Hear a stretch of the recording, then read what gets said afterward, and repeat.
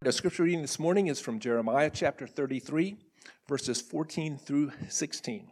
Lou Damiani is coming to read that text. Let me invite you to stand of honor for God's word. Behold, the days are coming, declares the Lord, when I will fulfill the promise I made to the house of Israel and the house of Judah. In those days and at that time I will cause a righteous branch to spring up for David, and he shall execute justice and righteousness in the land. In those days Judah will be saved, and Jerusalem will dwell securely. And this is the name by which it will be called: The Lord is our righteousness.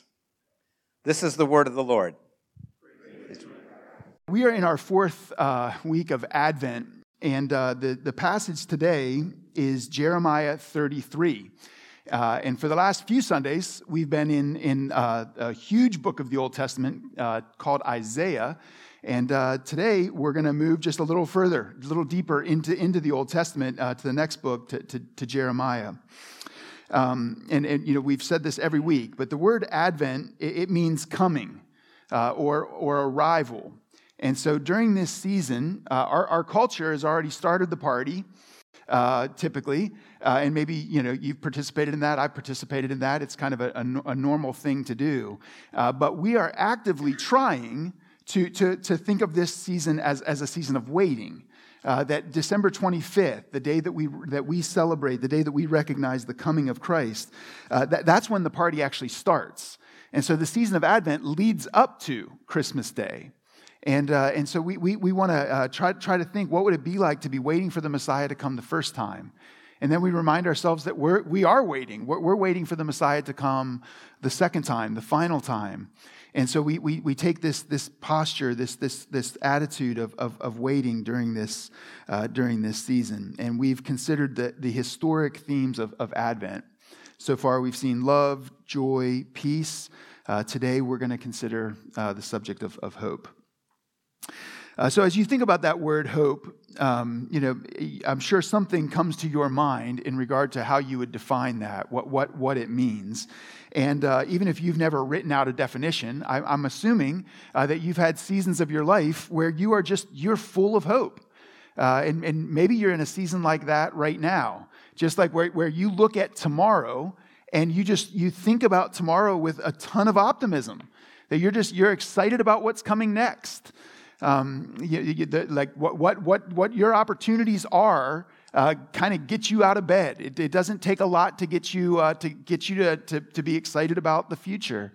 Lauren Breedelin is home with us here, and she's getting married in less than 2 weeks. And so, yeah, congratulations, Lauren. And that's a pretty hopeful, pretty exciting thing. And that, you know, I could see, like, yeah, man, the anticipation of getting married. Maybe you think about the year 2022, and you're going to graduate from high school. I have a daughter who's going to graduate from high school in 2022. Maybe you're going to finish a degree that you've worked on for a really, really long time. Maybe you're going to hit some financial goals, or whatever the case, that you know what it's like to be full of hope. Maybe you feel hopeless. Maybe instead of feeling, you know, so full of hope like the Detroit Lions fans do every August, you feel more like a Detroit Lions fan in September, when hope has been destroyed only a few weeks into the season. But no, you know what it's like to feel hopeless. You know, when honestly, when we think about the last 2 years, and you know, since March of 2020, and the incredible amount of disruption and loss that has come from this global pandemic. Just this week, I know of three people in our church who have had people that are close to them who have died just this past week. My wife's childhood friend, 48 years old, died of COVID this past week. All the questions that still sit in front of us with COVID, with new variants, and what will next year look like, and what will the year after that look like, and is this the new normal? And all the fears that might well up in you, all the loss, the disruption, the questions that allow you or that do not allow you to look forward to tomorrow with any sort of anticipation.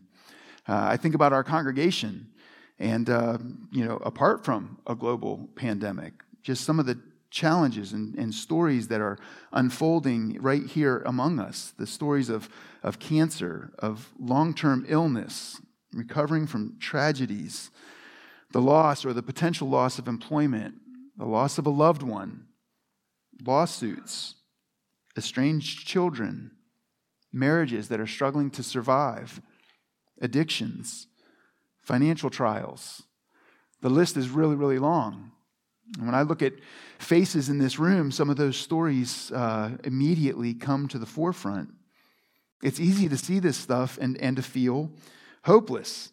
It's easy to be personally involved in these situations, especially the ones that have been long and drawn out, and kind of conclude, I don't even know how I would find hope in this kind of a circumstance. Do you know it's possible to be hopeless and not even realize it? To just kind of feel empty about the world. To just kind of feel flat about the world. Well, if that's your situation today, you are not alone. You're not alone in this room. There's a lot of people who can relate to the journey of feeling hopelessness, feeling hopeless. So there's friends right here. Now I want to invite you, if you would like to call, if you would like to reach out, our church, our staff, our team would love to communicate with you, would love to be with you. This coming Tuesday night, we plan to be a sweet space for you to gather, for there to be opportunity for you to receive. The longest night service is there's way less participation. It's much more of a space for you to come and receive, for you to come and to be present with others. So you're not alone. You're also not alone in history. Because as we come here to this passage in this book that's called Jeremiah, it is interesting that hopelessness is what's happening to both the people and to the prophet himself. And so as we look at these few verses, just 3 verses in the middle of Jeremiah 33, we're going to learn a little bit about this prophet himself named Jeremiah and the people that he was called to. So, some pretty tough circumstances. Who is Jeremiah? Well, Jeremiah was not a bullfrog. He was a prophet, and he was known as the weeping prophet. And he was known as the weeping prophet for a really good reason. He was a rejected prophet. He was a reviled prophet. His own hometown plotted to kill him, persecuted by his own family.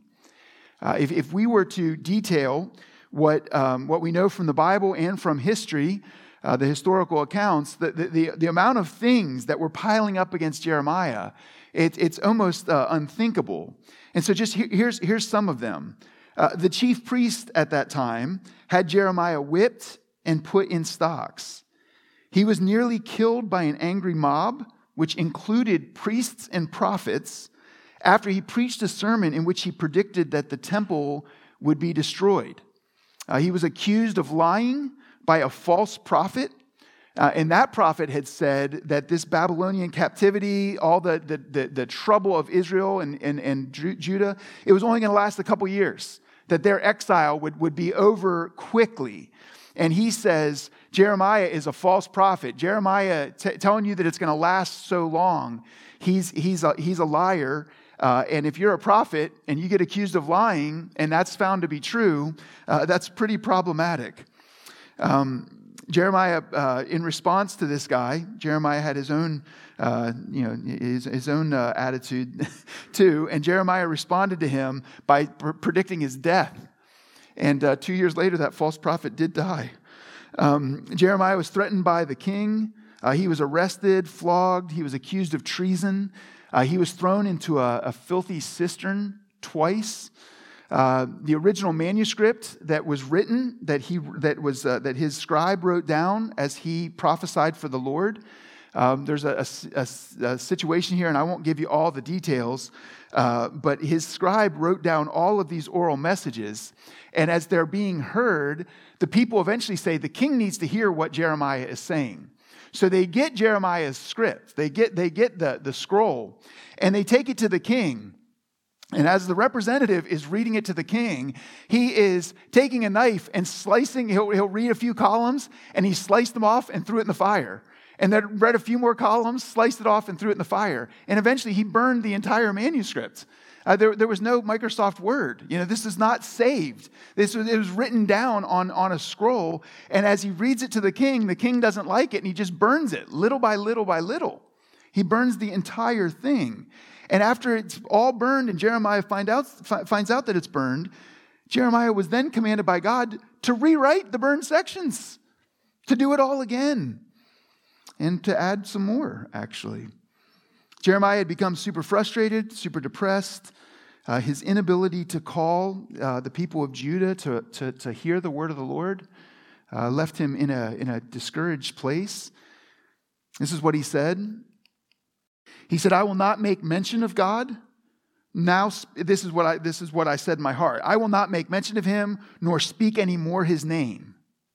But his word was in my heart, as a burning fire shut up in my bones. And I was weary with forbearing, and I could not stay." And then he says these, some of the most despondent prayers in all the Bible. He says, "Cursed be the day wherein I was born. Let not the day wherein my mother bore me be blessed. Cursed be the man who brought tidings to my father, saying, a man-child is born unto you, making him very glad.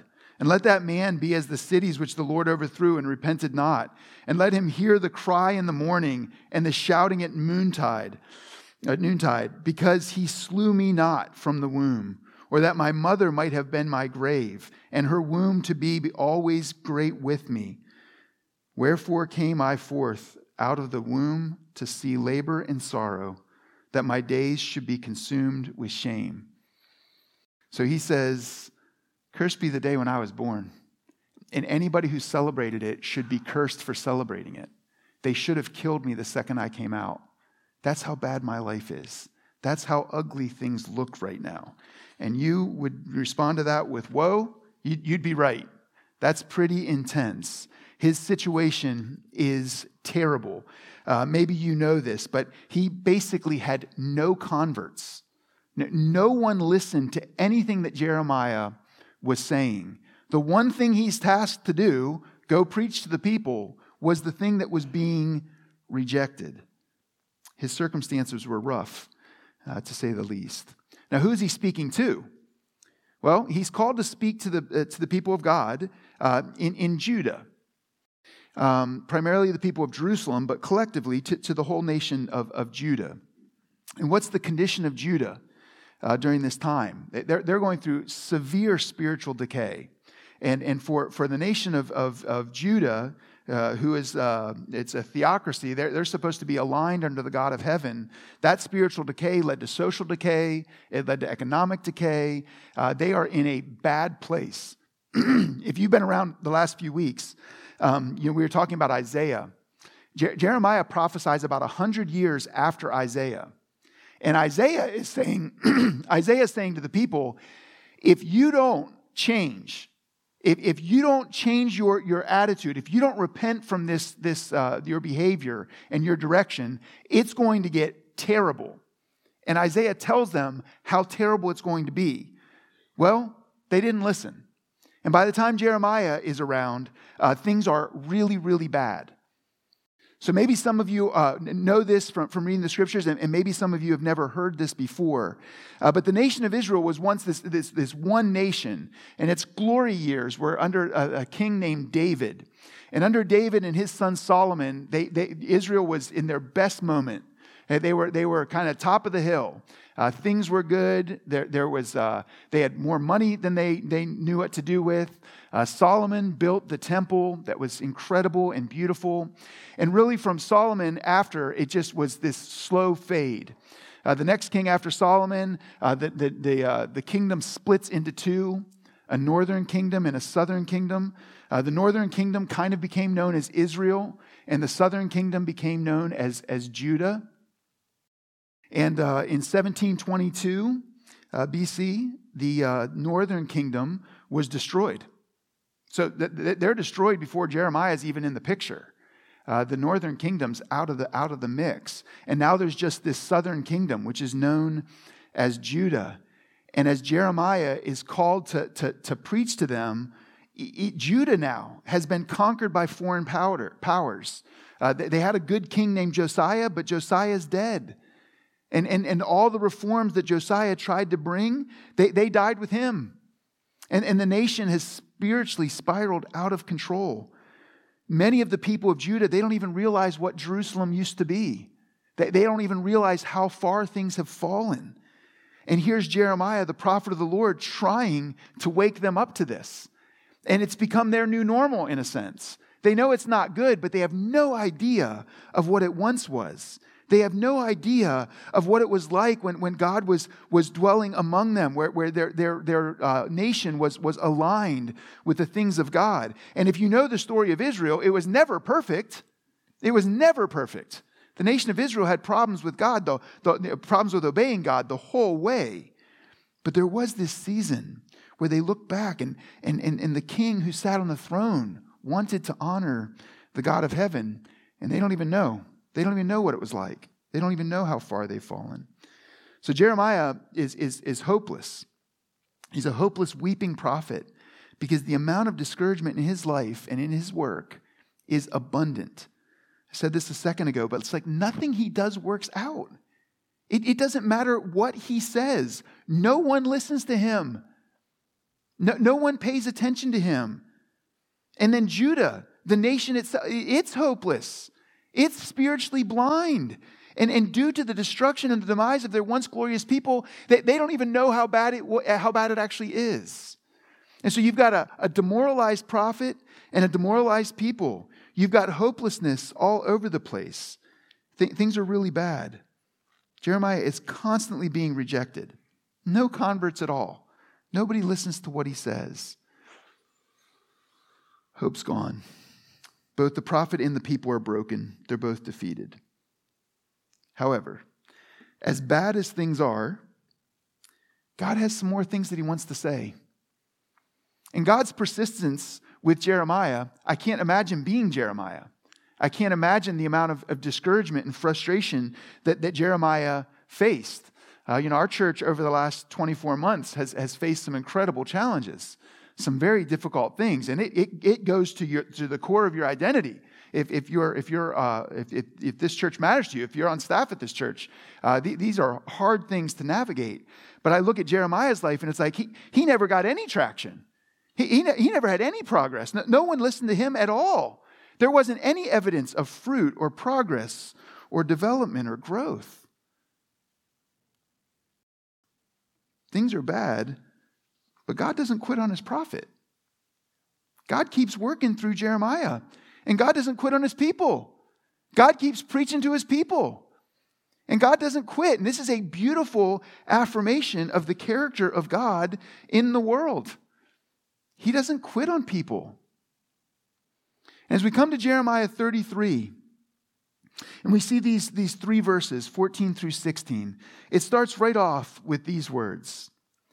Behold, the days are coming, declares the Lord, when I will fulfill the promise I made to the house of Israel and to the house of Judah.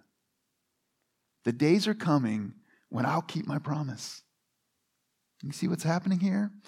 God breaks in, and he's using the prophet that the people hate, and he's talking to the people who hate him, and he says, I'm going to keep my promise. How's he going to do it? Verse 15.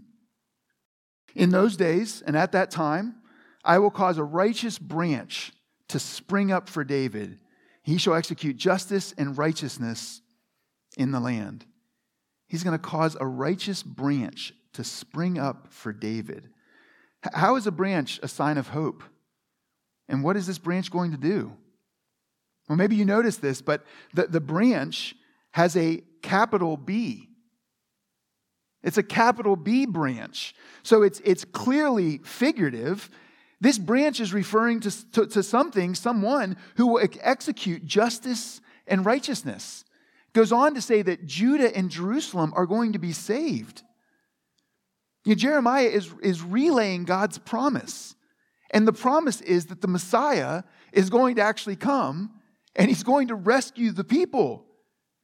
Jeremiah, whether he realizes exactly what he's talking about or not, he's talking about Jesus, the one who's of the line of David, the just judge, the one and only Savior, the only righteous one. Jeremiah is given this word from the God of heaven, and he is told to go preach to a people that don't want to listen to it. He doesn't want to preach it. And yet the news is God's going to keep his promise, and that Messiah that he said was going to come, that he whispered about way, way back in Genesis 3, right after sin broke into the world, God's going to keep that promise. In this darkest of moments, God says, I'm going to keep the promise. So amazing. In the face of the people's rebellion, God says, I'm not quitting. I'm still going to send you the Messiah. The plan of salvation. It's going to happen. Can't be thwarted. Even by the rebellion of an entire nation. Even by the depression of the prophet. Even by the rebellion of God's chosen nation. You know, there's a covenant that the Old Testament is kind of working through, and it's called the Mosaic Covenant. And one way to talk about the Mosaic Covenant, shorthand, is that when God talked with Moses and entered into this covenant with Moses, what he said is this: I'm going to give you the land by grace, but you're going to keep the land by law. So you want to stay in the land, here's how you got to live. You live this way, you keep the land. You don't live this way, you lose the land. But God then comes with a new covenant. And he actually announces this covenant in various ways. But with Jeremiah, he announces it just in chapter 31, just a couple chapters before this. And as he announces this new covenant, he gives it some clarity in Jeremiah 31. And here's what he says: you're going to get the land by grace, and you're going to keep it by grace. Yeah, I'm going to give it to you by grace. You're not going to earn it.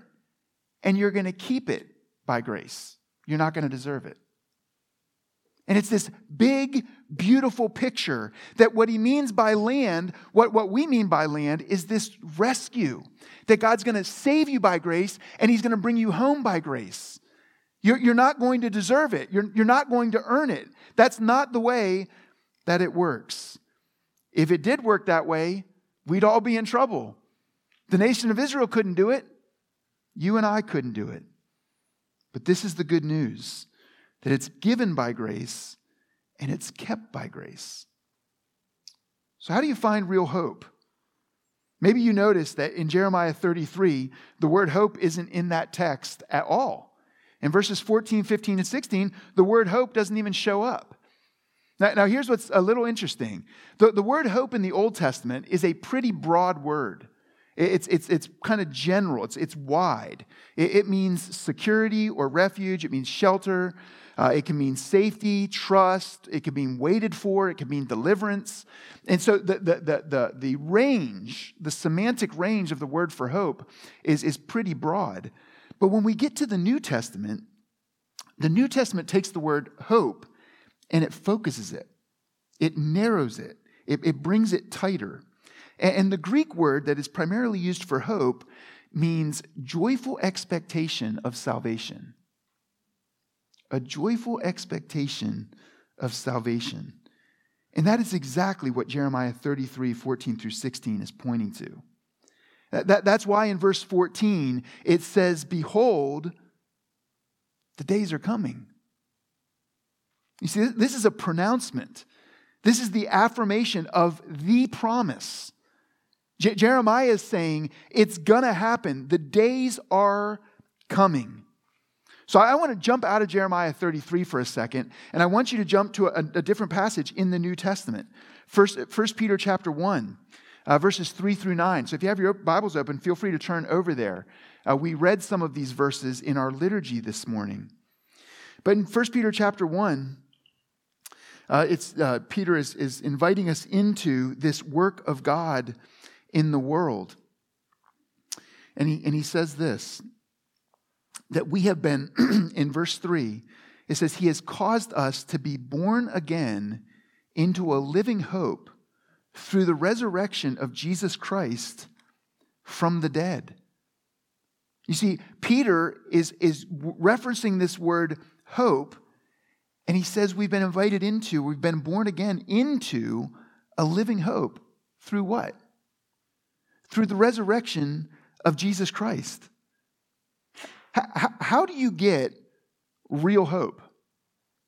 The Bible is pointing us forward. In the Old Testament, it's pointing us forward, and it's saying there's a promise that God's going to keep, and there's this one who's going to come, and when he comes, he's going to bring salvation. And then you get to 1 Peter, and he's looking back at the life and work of Jesus, and he says, you want to know where this living hope comes from? It comes through Christ, through his resurrection, through his life, his death, his resurrection. That is where we look to. That is where we find our hope. Jeremiah and Peter agree. The only place to find this kind of hope is in the gospel message. The message that on the cross, Jesus took everything that you deserved upon himself, and then he offers you everything that he deserves. If you look at verse 4 of 1 Peter chapter 1, it's right after we're invited into this living hope to an inheritance that is imperishable, undefiled, and unfading, kept in heaven for you. This is what Jeremiah is saying is going to happen. It's what Peter is now looking in the rearview mirror and saying Jesus won for us. You know, we've used language like this before. But if you were saying, okay, here's what religion says. Religion says, I give God a righteous record, and then he gives me heaven. So I do all these good things for God, and then the reward for doing these good things for God is he gives me heaven. But the gospel says, Jesus gives me a righteous record. And then I get to enjoy God forever. Religion says it's up to you. You do it, and God will give you back. Like you win it, God will give it to you. You put enough good efforts in, good works, God will give it to you. But the gospel actually says, no, that Jesus has done it for you. You're invited into this living hope. How? By all of your, not by your work, by the work of Christ. And in verse 4, it says, an inheritance that is imperishable, undefiled, and unfading, kept in heaven for you. Kept by who? It's not kept by you. It's kept by Jesus on your behalf. This is the good news of the gospel. Have you believed this news? Have you believed this reality that Jesus actually will come and he will substitute himself for you? That he will take your resume, which is not good enough. He'll take your resume and give you his. He'll give you his perfect record. That's the only real hope in the whole world. Well, I want us to see how hope is applied, because some of us in this room would say, yeah, I believe that message. I think I know the difference between trying to get God's approval and believing that I've already got God's approval in Christ. But brothers and sisters, there's a lot of us in this room that don't look very hopeful. We might say we know the difference between those two things, that religion says, if you do good enough, God will give you God will give you heaven. And you might say, no, that's not what I believe. That's not how I live my life. But you don't look like you're full of hope. Maybe you could say you have hope, but it isn't applied. It's not applied to your everyday life. Well, I think that the scriptures invite this to be applied to your everyday life. Jeremiah, the people of Judah, the audience that Peter was writing to, they are all suffering. And you may be here today and you might be suffering. Maybe in really, really big ways, and maybe in small ways, in intense ways, or in long, drawn-out ways. You might be saying, if I could just see a light at the end of the tunnel, then I would have hope. Well, buckle up. Because you know what Jeremiah and Peter are revealing? That suffering is where we find out how well we actually apply the hope of the gospel. That it's actually in our suffering that we find out. A lot of people look hopeful, but it's just because they're on a good run. Suffering reveals the truth. If you're a sports fan, maybe you saw this recently, but there's an NBA coach that coaches the Golden State Warriors. He's a really good coach. His team has won several NBA championships. His name's Steve Kerr. And if you're familiar with the story of the Golden State Warriors, they have an incredible roster, but they had just everything went wrong a couple seasons ago. And they got all the injuries at the same time of their best players. And they've had 2 pretty rough seasons. And so they went from being a juggernaut that no one could beat, except for LeBron James. No one could beat them, to a team that didn't even make the playoffs. And now this year, most of their players are healthy again. They've got the best record in the league, I think, and they're doing really, really well. And at a recent press conference, their head coach was asked about this. And they said, how did you survive those 2 seasons? You know your potential is so good. You know your team is so gifted, and yet you're struggling to win games. You're struggling to even make the playoffs. What do you make of that? And Steve Kerr, this is what Steve Kerr says. It'll be on the screen behind me. If you can't maintain your culture during the downtimes, then you don't really have a culture. It's just dependent on winning. The culture has to survive losing stretches. So let me try to paraphrase Jesus. If you can't maintain your hope during the downtimes, then you don't really have hope. It's just dependent on your circumstances. Your hope has to survive terrible stretches. It's where you actually find out whether or not your hope is in the right place. How do you apply this hope that's found in the gospel? Just be strong? Pull yourself up by your bootstraps? One day I'll be in my mansion? Just grin and bear it? Look, hard work is really important. My guess is that there's quite a few problems in your life that could be dramatically improved if you had a healthier diet, if you had some regular exercise, if you started going to bed on time, if you started to wake up a little bit earlier, if you started to track your financial life a little more closely. My bet is you got a lot of problems in your life that would be dramatically improved if you just did some things like that. And you should do those things. You should go to bed earlier. You should wake up earlier. You should eat healthier. You should exercise. You should spend a little less money. You should spend a little bit more time with people. It's crazy how much a difference those things would make. But what about the bigger problems? What about the unsolvable problems? What about the problems in your life that are literally unfixable? What about the trials you can't beat? What about the trial of death? Our usual fixes don't work. They won't work. Not on those problems. We need something more. We need something deeper. And the invitation is to look to Christ. Christ endured suffering. And in his worst moments, we found out some incredible things about where his head was and where his heart was. As he faced the cross, he said, God, I don't want to go to the cross. And if there's any other way, let's do that way. But not my will, yours be done. And the writer of Hebrews, in Hebrews chapter 12, tells us that as Jesus navigated his life on this earth, in Hebrews chapter 12, this is what we are told. How did he endure all that? Why did he go through all that? In Hebrews 12, we are told that it was because of the joy that was set before him, he endured the cross. You see this? It wasn't heaven. It wasn't the promise of heaven that caused Jesus to endure the cross. It wasn't the promise of a crown that caused Jesus to endure the cross. You want to know why? Because Jesus already had those things. They were already his. He just wouldn't have come. No, that what Hebrews tells us is that it was making you righteous. That's why Jesus endured all of this. Making you righteous was Jesus' living hope. It's what fueled his endurance and suffering.